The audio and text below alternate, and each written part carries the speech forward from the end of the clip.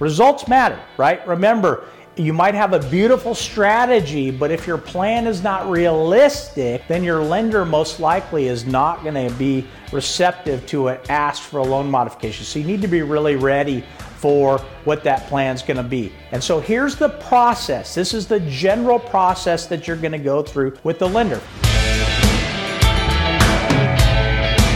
Hey, welcome back. Dugan Kelly with Kelly Clark. You're back for part 2 of our loan modification podcast. So glad you're back here. We're talking about the capital markets, and in particular, why they're so volatile, and what can you as a sponsor, operator, syndicator, somebody who owns a property, who's a steward of other people's money right now, what can you do to talk to your lender about possibly modifying or restructuring your loan, which might be in distress?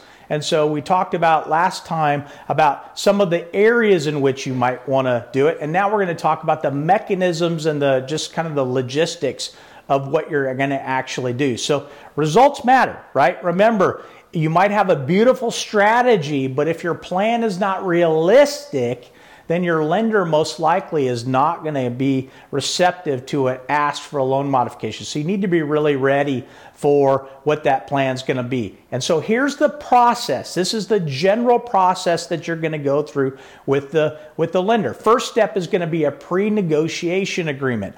Back in the 90s and early 2000s, we were not doing this with lenders on the acquisition side, on the borrower side when we were modifying loans.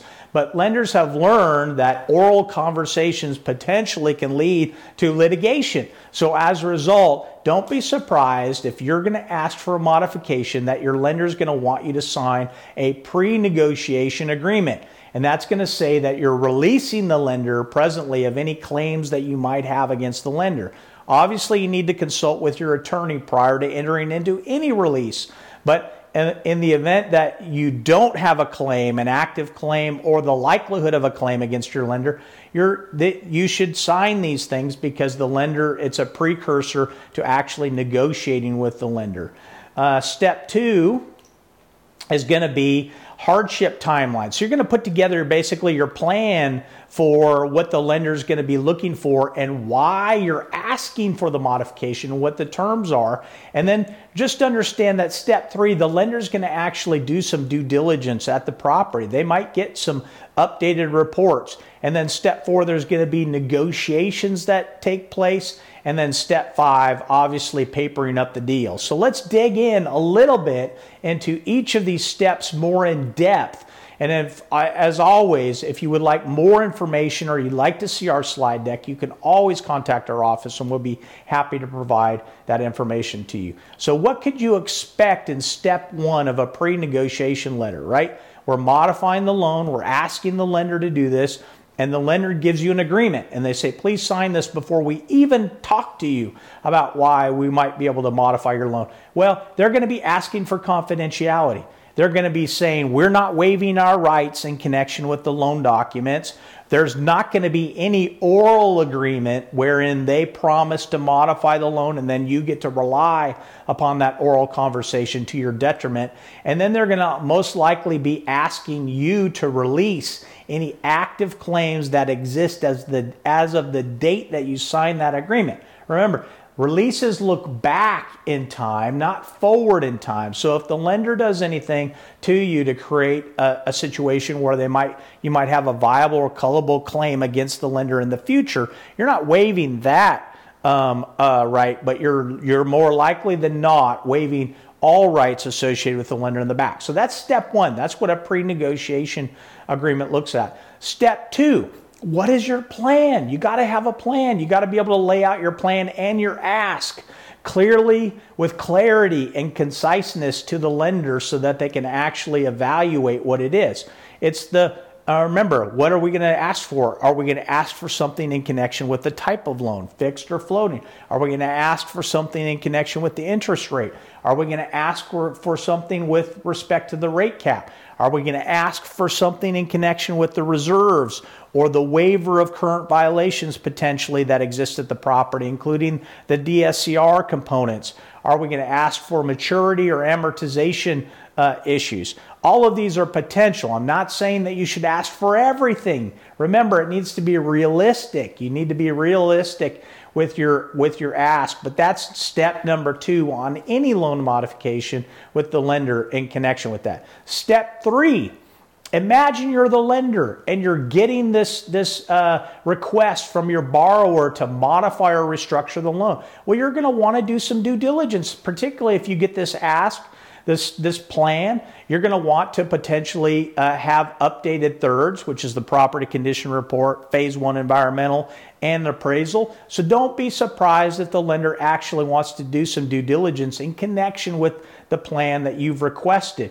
They might want to do a DSCR analysis. They might want to do an NOI, net operating income analysis at your property. They might ask for additional due diligence docs from you as the sponsor or the key principals or the guarantors on the loan. They might also do litigation or lien searches, all of which is a predicate between the lender's review of your plan and then their analysis, their internal analysis with their team, maybe credit review, and then the possibility of what they're willing to do. So be prepared on that step 3 that the lender is really going to be looking for, digging into diligence on your asks. And then step 4, you got to roll your sleeves up, and you're going to be negotiating. And so this might be you with your counsel and counsel for the lender negotiating. But like I say all the time, it's so important if you have a personal relationship with the servicer that you personally are engaging with that servicer in connection with your plan and your ask for modifications. When you lawyer up, and your lawyer begins to be your sole or only mouthpiece for your deal, then it can start to be a strain on those relationships. So while I'm a lawyer and I enjoy negotiating on my client's behalf, whether I'm a seller, a buyer, or whether I'm acting as lender's counsel, I enjoy that process. But in general, remember, this is a relationship game. Just like investors invested with you because they like you, know you, trust you. Well, the lender has loaned you money largely based upon the financial performance of the property and your personal relationship with them. So get an understanding that you're going to have to negotiate with that lender. You might have to get a current broker opinion of value or a current appraisal, regardless of what the lender is going to do, to be able to use that as a negotiating tool.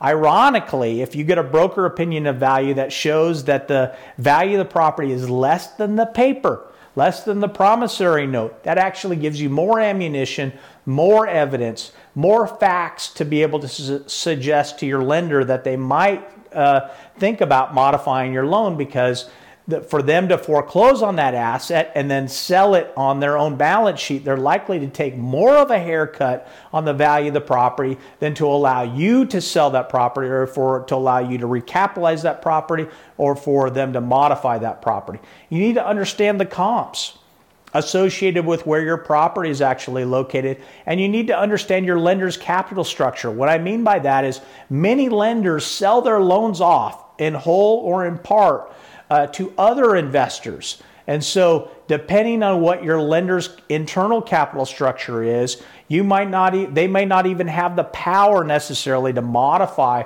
the loan or restructure it. And that will certainly impact the plan that you're pitching to your lender, the negotiations that are taking place with your lender. And you want to understand all of those things. And then you want to understand market pricing, right? Market pricing is dynamic, depending on where you're at in the country, depending on what market you're in, depending on what sub-market you're in. It's super important for you to understand how a lender views this market and sub-market, for you to be able to take advantage of the negotiations. And then you need to be firm yet flexible. Ironically and sadly, the most leverage that you're going to have in this negotiation, especially on a qualified non-recourse loan, is be prepared to walk from the property. Be prepared to give the keys to the lender because your business plan didn't work out, or your property is a victim of these rising interest rates, or explosion of rate cap costs, or explosion of utilities, or insurance costs. Those costs as we've already talked about, can dynamically change the value of the property and your ability to perform under your business plan. So you got to be flexible yet firm with your lender. And that's step number 4. So what can you expect on step number 5? Well, when we're doing step number 5, that's really the docs, really, right? We're papering this up. So be prepared. Modification documents will control over any conflict between the loan documents that you originally signed and this modification document. There's going to be a reaffirmation of the guarantee. So if you have multiple guarantors on a property, you need to make sure that they're inside the loop, that you're not negotiating without their say so or without their knowledge. It's certainly going to be important for you to involve them in the conversation. There's going to be potential other changes, and then just everybody has to be prepared to sign. Now's not the time to take a vacation. Now's not the time to not be available to sign documents. You really need to be available to sign whatever documents that you've come to terms with in connection with your lender, and that's step number 5.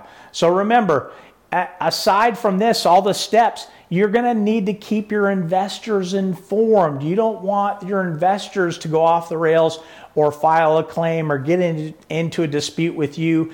If they know that your property is in distress and they know that you're trying to either sell the asset, refinance the asset, recapitalize the asset, or modify or restructure the loan on the asset in order to help protect their capital, they're going to be more likely that you're going to be able to have those conversations. Now they might vent, they might be angry, they might have a right to be angry with you as the sponsor, operator, manager in connection with these types of changes that have occurred at the property. And you need to have enough grace and tolerance to allow them to vent to you, but you certainly need to keep them informed. You certainly need to be transparent. And then you need to be transparent with your lender, be available and ready to provide info to your lender throughout this entire loan modification process, because it can be a daunting process, and it is something that is going to be